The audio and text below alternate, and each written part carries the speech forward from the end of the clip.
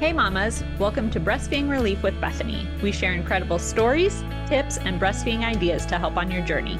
I'm your host, Bethany Laverne, a lactation consultant and speech therapist who helps mamas with breastfeeding. Not all breastfeeding stories are the same, and we dive into those topics. Welcome, Heather. How are you today? I'm very good. Thank you. How are you? Good. We are so excited to have Heather on today. She's Braveheart Sleep Consulting. So Heather, why don't you go ahead and tell everyone a little bit about yourself and why you decided to start your business? Yeah. Well, I am a mom of 3 boys, and they are all a little older now. My oldest one is 10, 9, and almost 7.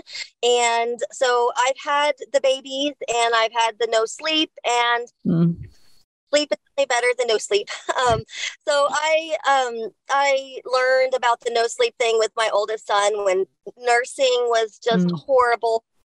Sleep was horrible. And, as we started kind of figuring him out, we did some sleep training. We figured out feeding issues, and it just made a huge difference in how happy he was and just kind of the flow of our family. So I kind of started from the beginning with baby number 2 and 3, and I just really got a passion for just learning more about the science of sleep, all the research, and how to get babies sleeping better so that families can actually get that rest that they need. So important for their mental health. Yes. So I started as a sleep consultant about 3.5 years ago, and then just started my own company, though, my own business in January of last year. So about a year and a half or so. And I like having my own business. I liked working with a team, but I also like having my own business and kind of getting to think outside the box with how to provide services to families. Mm-hmm. Awesome. Well, thanks for sharing. So all of our mamas, well, maybe not all of our mamas, but most of us are breastfeeding mamas. So we're up in the middle of the night. We don't have help. And so I feel like there's a lot of misconception on nursing and sleep training. So can you dive into that a little bit for us? Yes. So a lot of a lot of moms think that if they're nursing, they can't sleep train. Mm-hmm. Part of that misconception is, how much a baby might get when nursing compared to maybe bottle feeding. Mm-hmm. So the baby naturally up a lot more overnight. Another one is that, they're nervous about their supply decreasing. But really, when you look at what sleep training actually is, which is just teaching your baby or toddler, child, how to fall asleep independently without any support, that's really separated from how the baby feeds. It's different than night weaning or sleeping through the night. That's just a natural thing that comes as the baby learns how to fall asleep on his own. So even if you have a baby who doesn't take a lot of ounces in feed, and you never really know how much a breastfed baby is eating, but you'll know, you follow like an eat, play, sleep routine. The baby's got good full feed going on. And then, a certain number of minutes or hours, the baby starts to get really fussy. And you know what? I bet my baby's tired. That's probably not a hungry cry. It's probably a tight cry. So you can be pretty confident in laying that baby down and then following a sleep training method to teach the baby how to fall asleep on their own. That way, it has nothing to do with hunger or denying that baby food. Even in the middle of the night, you can still feed the baby. There's certain ways I teach parents how to feed a baby in order to make sure they don't really have that feed-sleep association that really then kind of snowballs into poor sleep. So I'd say maybe half, probably leaning more towards over half of the clients I work with are nursing moms, because it's just it's a sleep association that's really strong. And so a lot of parents are just so exhausted since mom is the only one that can feed baby. They just have to work. They just have to do something for their mental health. They reach that breaking point. So First myth of it not, not feeding a hungry baby or baby's not getting enough to eat isn't really an issue, since we're more talking about falling asleep, which changes the course of the night in itself. But then also, working on your supply, we just make sure that you empty your breasts a certain amount of time, whatever is right for your body. Maybe adding a couple extra pumps, maybe adding a couple extra feeds during the day, sneaking it in while still keeping that babe wide awake. And I find that parents, nursing parent moms have no problem keeping up their wonderful supply and getting the sleep they need. That's awesome. Yeah, I know we did that with our boys, and it is such a blessing to be able to lay them down and they can just put themselves to sleep without now don't get me wrong. There are nights when we have crying and we have tears and we want one more book, right? But it's so nice. I remember before we had kids, we used to go over to a friend's house. And I was always shocked that they would be like, now it's time to put Tucker to bed. And then it would be like an hour before mom came out. And I'm like, I'm sorry, what takes you so long? I know I'm not a mom, but I don't remember bedtime being an hour. And we've already done bath, book, snack, milk. And she was like, oh, well, I got to lay there with him until he falls asleep every night. And I'm like, oh, I didn't want that for myself. So, I find when a baby knows how to fall asleep on their own and they have that good sleep habits,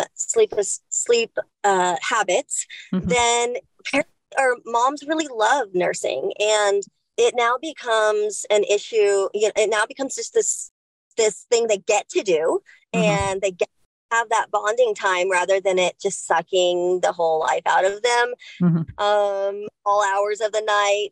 And it's so whenever things have a certain rhythm and flow, let's say the flow to the day of nursing,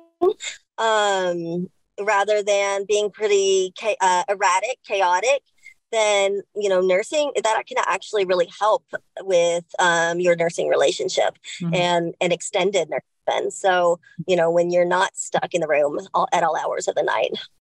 Yeah. Love that.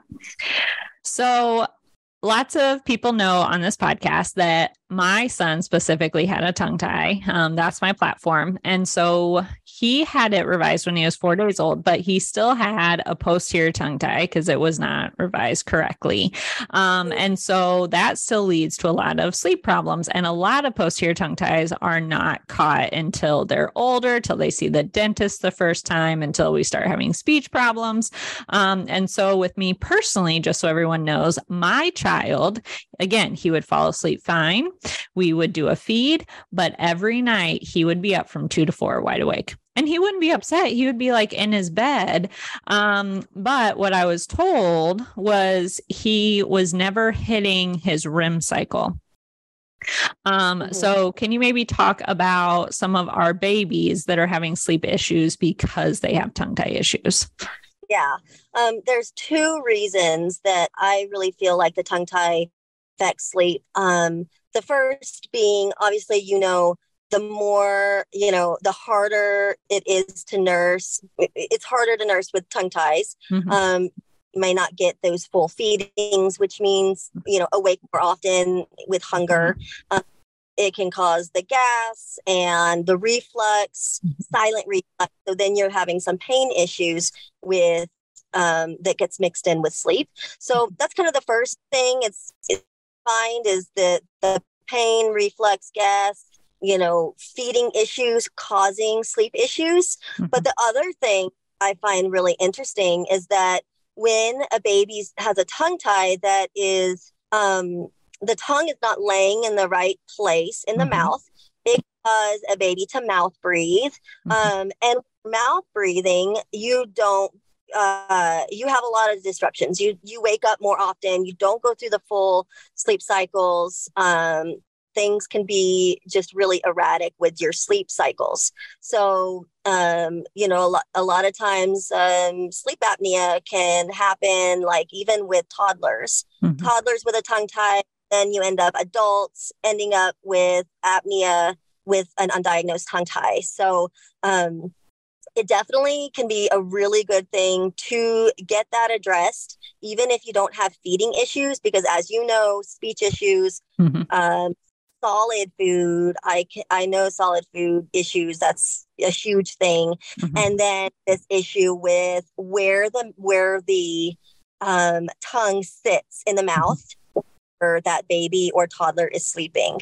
And times like your baby, it could have been, when the baby's sleep cycle's disrupted, and he's not upset, but there are multiple wakings in the night that can cause him to be extra tired or just like hang out and chill, and now he has to build up sleep pressure, as we say, to fall back asleep in the middle of the night. And that can be, multiple disruptions can really lead to just a host of issues, and during the daytime even. So I would say if any parent is concerned about a tongue tie, reach out to an approved tongue tie provider online. I'm sure you have the resources, hopefully. Yes. Pediatricians, I don't think are usually on that list, but an ENT or a dentist can really help with that. I think it was my third baby. I got evaluated, and they said, "Oh, he's got a slight tongue tie," and I sure do wish I would have gotten it fixed, because I think now as a child, I've seen a lot of issues that I feel, speech and feeding, that I feel could possibly be tied to that feeding aversion even throughout infancy. So I'm glad that you got it fixed, but I'm sad that it wasn't fixed correctly. Right. And so specifically with that, so it helped our nursing journey, right? So we were able to continue our nursing journey, but then eating was hard when we started solids, and I wanted to try that baby-led weaning because my sister-in-law did it and she was very successful. And I was like, I can't get my kid to eat this and not vomit and gag. And I just felt like I was doing something wrong. But at holidays, I'd be like, okay, show me how you set up your child's tray. Okay, now let's do the same for mine. And then like mine would be vomiting and hers would be doing a great job. And I was like, what am I doing wrong? Like, I'm a speech therapist. I specialize in feeding. Like, yeah. Wow. Where the tongue is, with the speech therapy, where the tongue is makes a huge difference. And when it's not resting in the right spot, or if it can't get to the right spot in the mouth. Yeah, that's huge. Because I don't even think some people realize that, like, when your tongue sits correctly, right, your lips should be closed, your teeth should be apart. And we say your tongue should be on the spot, which is the alveolar ridge, which is right behind your teeth. And you should be breathing through your nose. And your tongue is also, especially for little kids, a great palate expander. And so instead of needing a palate expanders, it should be our tongue that's expanding it for us. But because we're sitting with our mouths open and we're mouth breathing, we're needing all of this extra orthodontic care. And then speaking of, you said go see an ENT or a dentist. I do want to speak into the dentist is great, but make sure you're seeing a pediatric dentist that specializes in tongue tie. That's also, most of them are also airway dentists too. So if you just show up to any dentist, they might be like, because I had a friend go into one the other day and they were like, it's like a 50-50 shot. I'm like, it's not a 50-50 shot. That means they don't believe in it. Like, please go get a second opinion. I would not say it's 50-50 shot at all from all the clients I've worked with and my own experience. Right. So, yeah, definitely. Yeah, definitely.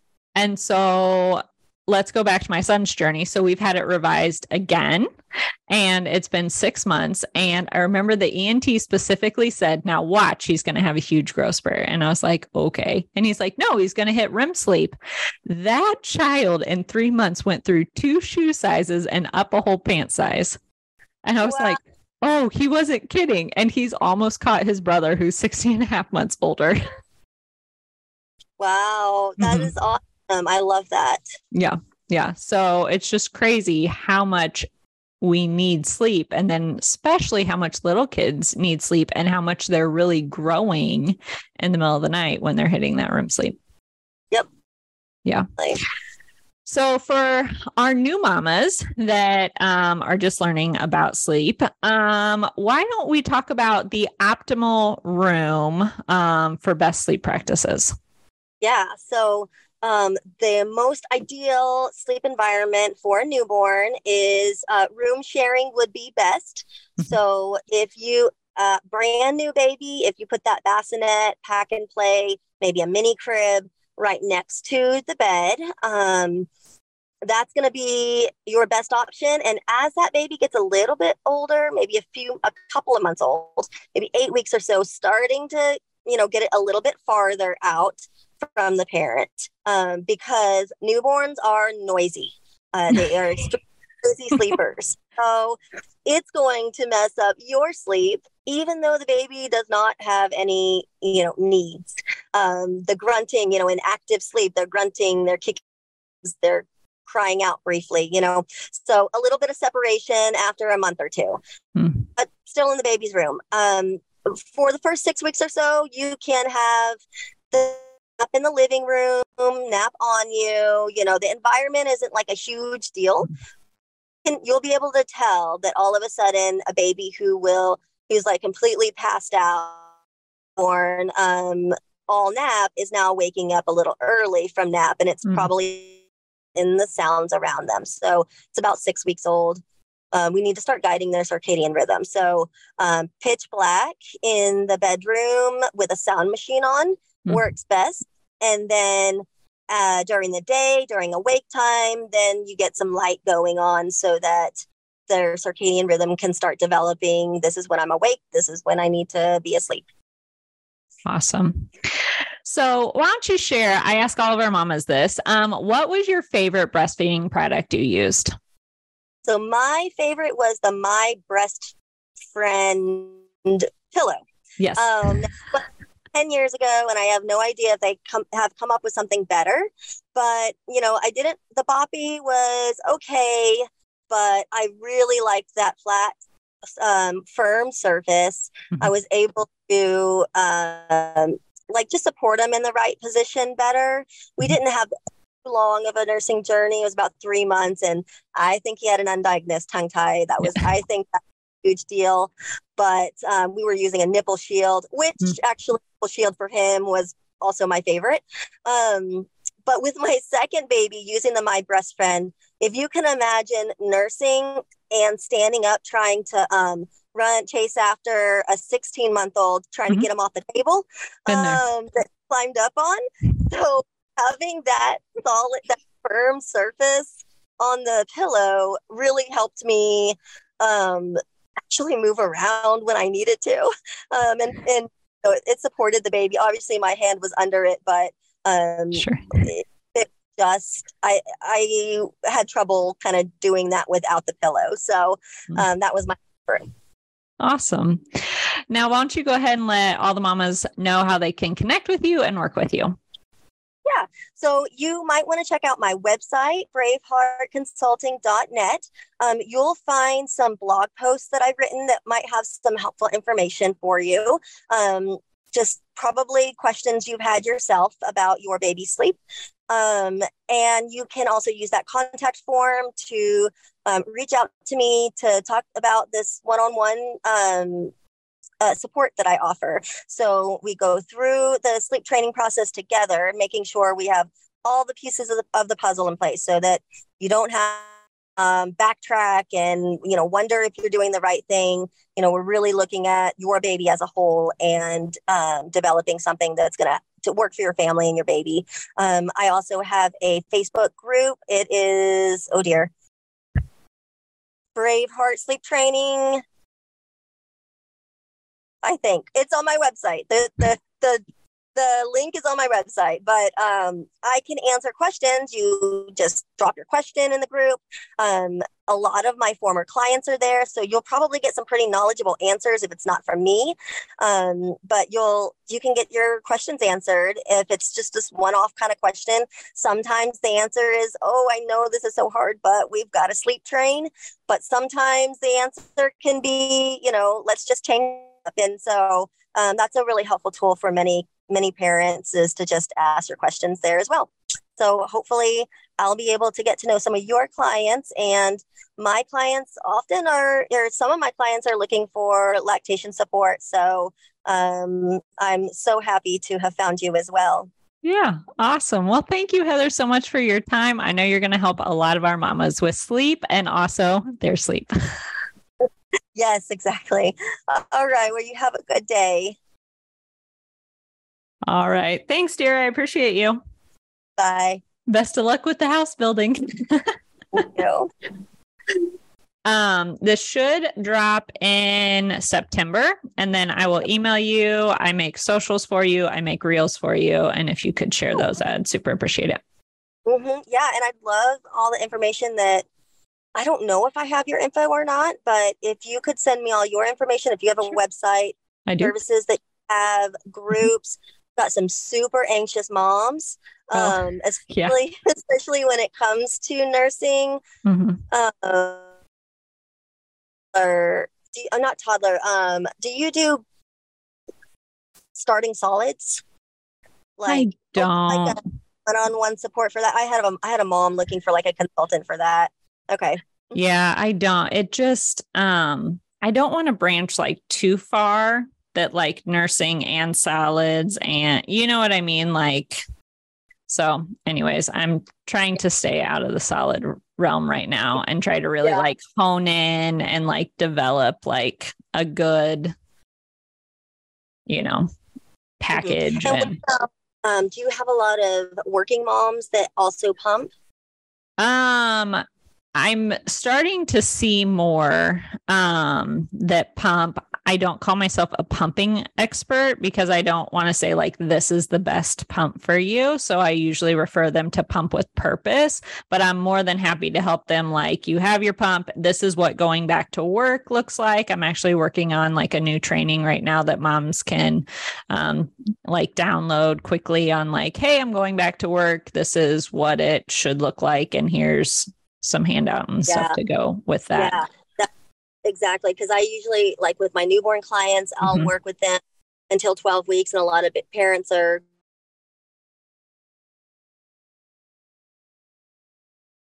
when do I pump? We talk about feeding in the looking at sleep, but we do the feeding schedule, not a schedule, more like a routine and a flow. Sure. But when it's, I don't have a whole lot of resource. I didn't work outside of the home. I did pump for 7 months, but so I can tell them a little bit, but I want to make sure that they are successful, like keeping up their supply, and I need an expert to guide them. So, awesome. Okay. Like you, really great. I appreciate that. Yeah, I'm still trying to work on that. I've been creating like some of my documents right now on like, here would be like your ideal schedule for when you're going back to work, 6, 8, or 12 weeks. And then I'm also working on like how to like power pump, how to keep like what snacks to go back to work, how to keep a log, like all those kind of things. That would be so great for my clients too. Good. Okay. Well, I'm working on it. It's not done, but I will, I'll let you know. All right. Thank you. Awesome. Well, thank you, Heather, and I'll talk to you soon. Thank you so much for listening in. If you loved this episode, it would mean so much if you would share it with another mama or post on social media and tag me. I want to personally thank you for wanting to help other mamas. You got this. I'm rooting for your breastfeeding journey.